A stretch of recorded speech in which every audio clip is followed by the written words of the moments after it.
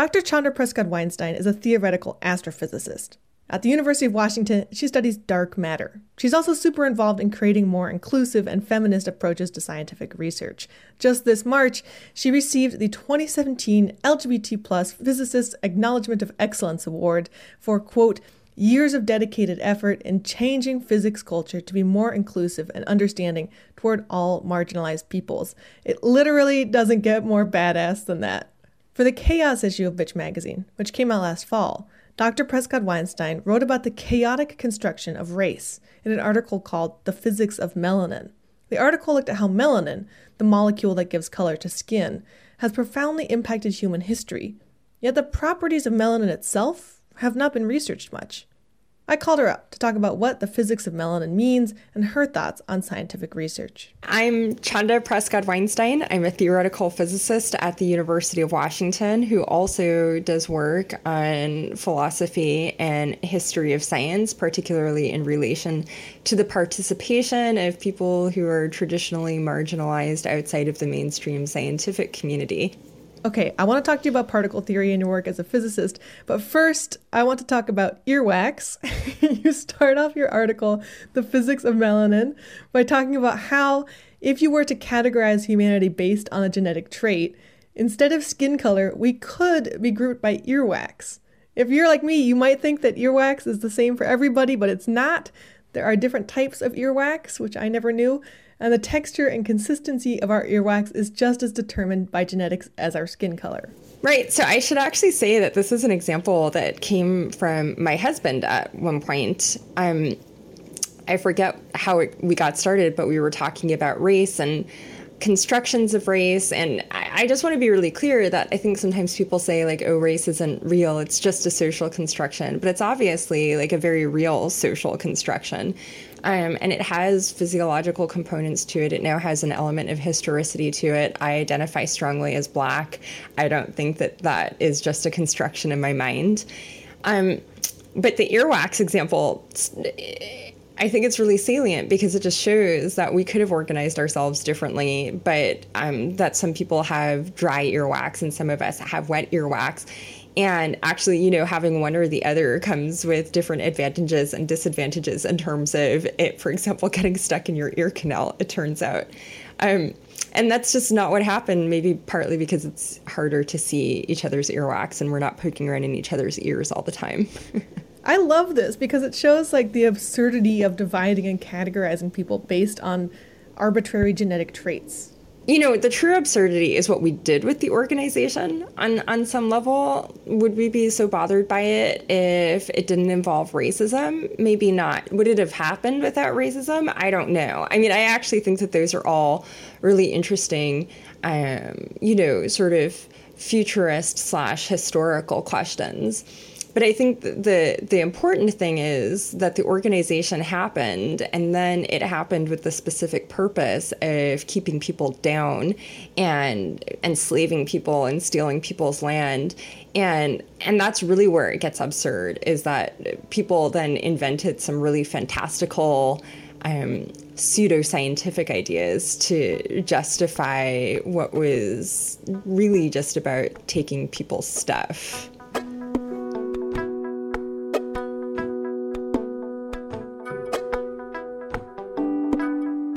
Well, let's talk a little bit about your story. Like, when did you get interested in physics? When I was 10, my fifth grade teachers tried an experiment where they decided to put the students in the different fifth grade classes into electives. And so I decided to go into the science elective and immediately was really, really drawn in by the discussions of, there were two things I was excited about: photosynthesis, and then also how airplanes work, and in particular, the difference in pressure above and below the wing and how that leads to planes taking off. And at that point, I had already shown for years a pretty strong interest in math. And I was like that nerd who did times tables for fun during my after school program. I just sat and wrote them out. So my mom noticed that I was really excited by my science class, and she was really interested in seeing this new documentary by Errol Morris called A Brief History of Time, which is about Stephen Hawking. It has the same name as his famous book. And so my mom took me to see the documentary, and halfway through the documentary, they were talking about black holes and how Einstein had never figured out what happened at the singularity or how to get rid of the singularity. And I had no idea that you could think about these sorts of things as a career. And I was just like, whoa, there are things that Einstein didn't figure out, and I can get paid to worry about them. And I was sold.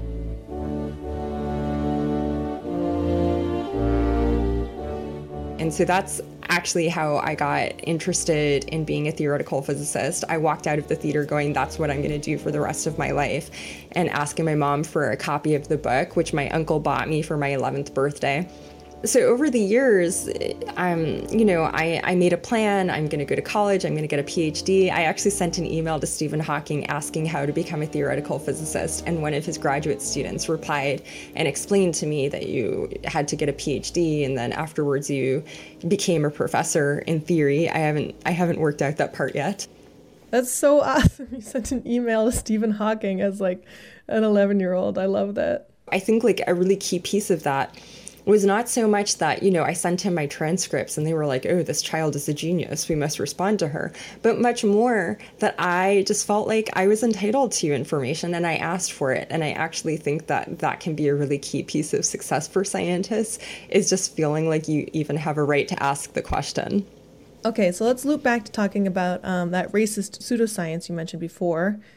Here's what I want to talk about is, so science is a pursuit of objective truths and like the rules of the universe that are constant and unchanging. But as you so clearly point out, science itself isn't objective because it's always filtered through human experience. Scientists bring their own biases to their work. And yeah, what gets studied, what questions get asked, what evidence gets looked at, and what is taken for granted as obvious are all affected by that human filter, by our own subjectivity. And that's led over time to science being used to support a lot of false ideas, like that you can tell how smart someone is based on their skin color or the shape of their head. I think that this is something that I feel really strongly about, that and actually because I'm a scientist, I feel like my responsibility is always to be thinking about what is, about me and what is not about me. And I think that my role as a scientist is to kind of separate those things out. So I understand that, for example, the dark matter particle that I spend a lot of my time on, the axion, I work on that dark matter particle really for reasons that have nothing to do with, the universe says that you should be working on that particle. That's not really how it works. It has to do with my preferences, kind of my professional trajectory, the questions that I ended up finding interesting. And so I really do think that what science gets worked on and the kinds of scientific questions that we ask depend on our perspective, our standpoint, what we've been exposed to, who we've been talking to. There are all of these human elements that come into the process of doing science. And I think that raises a lot of questions, even, for example, when we're talking about the relationship between science and progress. That what constitutes progress in your view really depends on your standpoint. It really depends on whether, you think that you can make a profit off of global warming versus whether you think global warming is going to ruin where you live, as to whether you think the technologies that have globally warmed the planet are progress, as I think like a really accessible example. What constitutes objectivity is heavily influenced by our sense of culture and by the cultural context in which we exist. Like, I think it's really fascinating, for example, that cosmologists and people who work on questions in fundamental physics, like particle theory, are often thinking about questions relating to grand unified theories. What is the thing that sews the universe together? And that often those people are simultaneously having conversations about, for example, God. Like Stephen Hawking, I think, is a really good example of a cosmologist / particle theorist who has been known to talk about whether God exists on one on more than one occasion, and whether, science can determine that God exists. And I really think that this happens in a Judeo-Christian context where we have this vision of the universe where there's a single unifying force and then everything comes down from that. It's actually, in a lot of ways, that visualization of the universe being organized in that way mirrors the Judeo-Christian picture.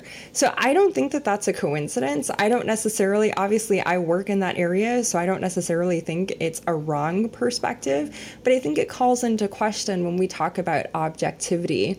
I think that objectivity is almost unattainable.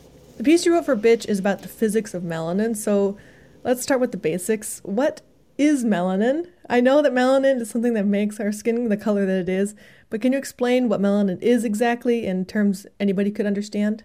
The melanin that is most familiar to humans is the is a molecule basically that gives color to our skin and to our hair. So our eyebrows and our eyelashes and the hair that grows out of our head and the hair that grows out of other places.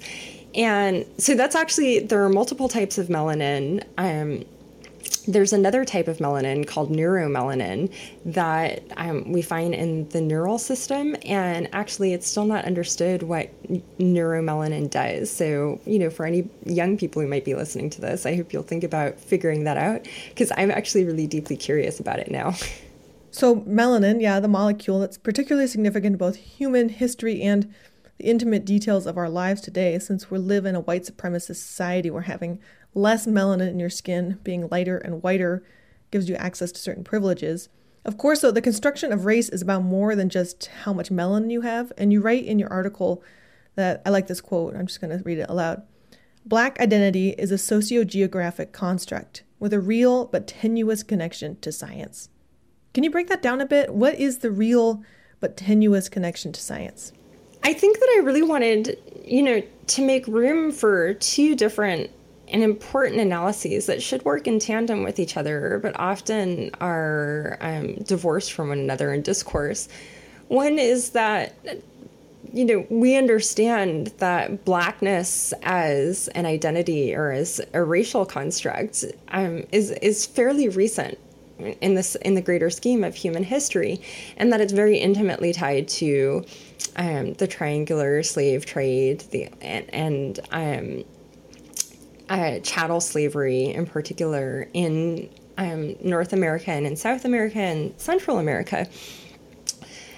But at the same time, that Black is an identity that many of us feel invested in the Black community. So it's not just about the white gaze, but it's also now about the Black gaze and how do Blacks relate to each other and how do we see ourselves in relation to one another and in relation to white people and to other people who are not Black.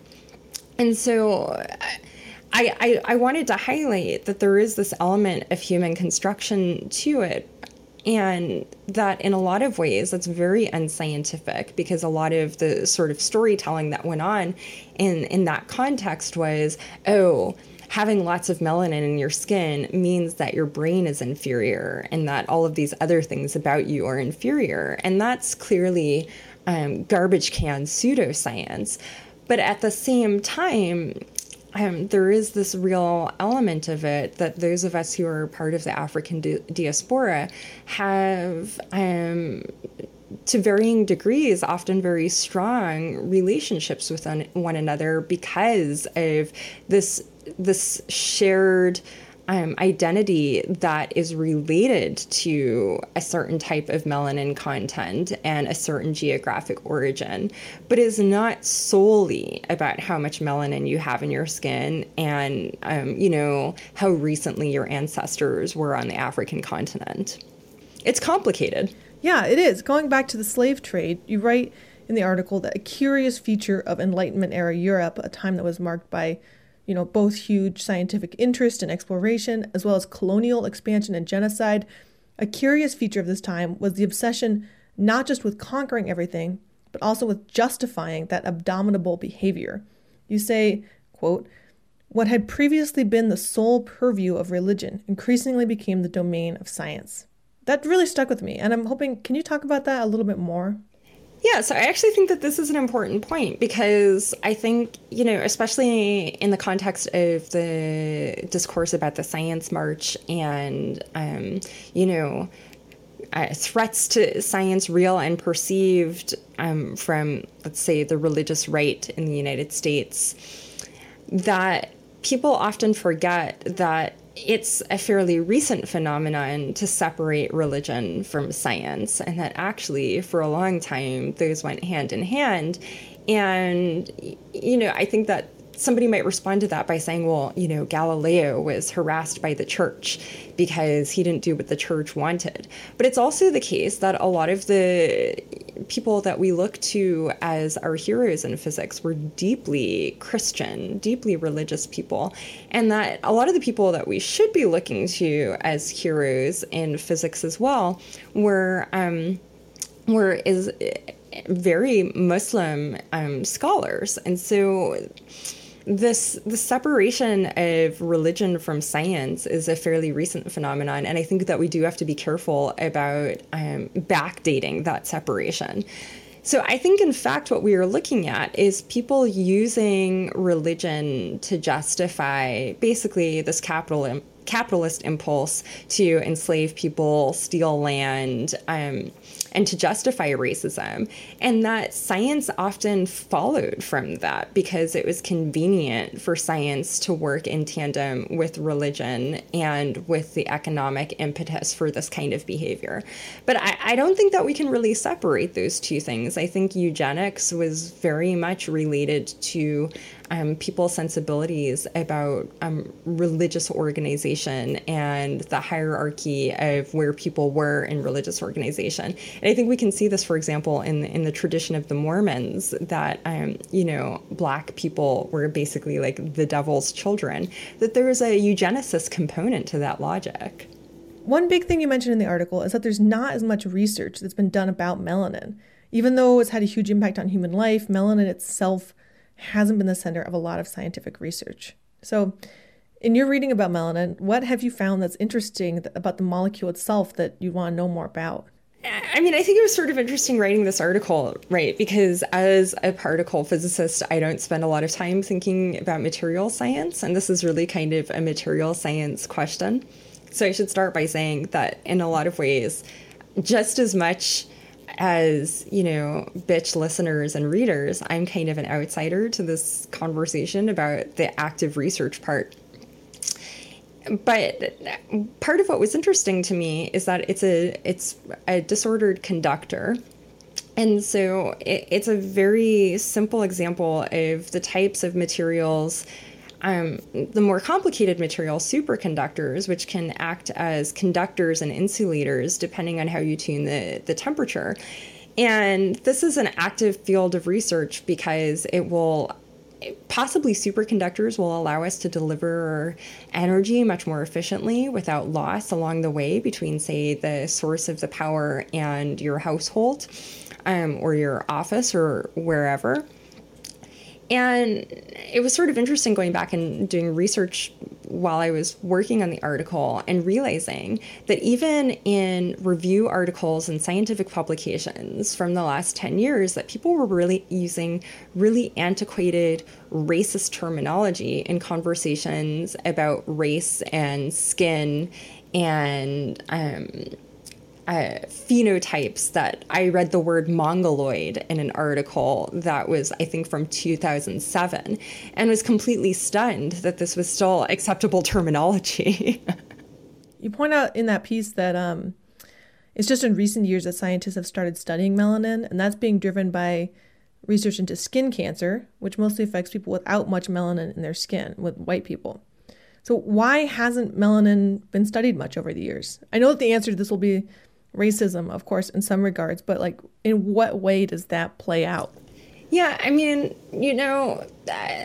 this is sort of one of the ridiculous realities of our patriarchal, white supremacist, hetero, cis sexist society, that really basic, really, really simple, basic, obvious, easy questions like does this medication affect people with a different hormonal profile differently? And so, to put that in terms that are maybe more familiar, that often medical studies only use people who are identified as cis men as their study subjects. And for that reason, people who have a different hormonal profile than the average cis man, we don't know how medications affect them in the same way. I think it's a very similar example that literally because the researchers have traditionally been cis men, that we know about the things that interest white cis men for the most part. And we don't know very much about the things that might interest a different set of people who are facing a different set of psychosocial and physical circumstances. So I'm just curious, what do you want to learn about melanin? If you could design a study into melanin, what would you look at? I think that as someone who's an outsider to material science, I probably won't be designing any experiments using melanin. But I think the thing that stood out to me the most, and I think I talk about this in the article, is how would it change the conversation about why anyone should, care about physics if we were talking to people about the physics of their skin, and particularly talking to them about the physics of why their skin is the color that it is and why some people's skin is the color that it is. And I think in the more fantastical version of this, we talk to children about this, and it becomes evident to children at a very young age that skin color has nothing to do with how your brain works, and and that there's no programming in your skin color that makes you like rap music or not like rap music, or speak a particular English dialect or speak a different English dialect, that kind of thing. So I think that one way of thinking about this is, how do we talk to the public about science and the relevance of science to them? That was Dr. Chanda Prescodd Weinstein, who's currently doing research at the University of Washington, Seattle on dark matter. You can follow her on Twitter. Her name is @IBJIYONGI, or at medium.com @Chanda, Chanda. The music that we're hearing right now is from A Brief History of Time, the movie that started Chanda on her journey to physics. It's composed by Philip Glass.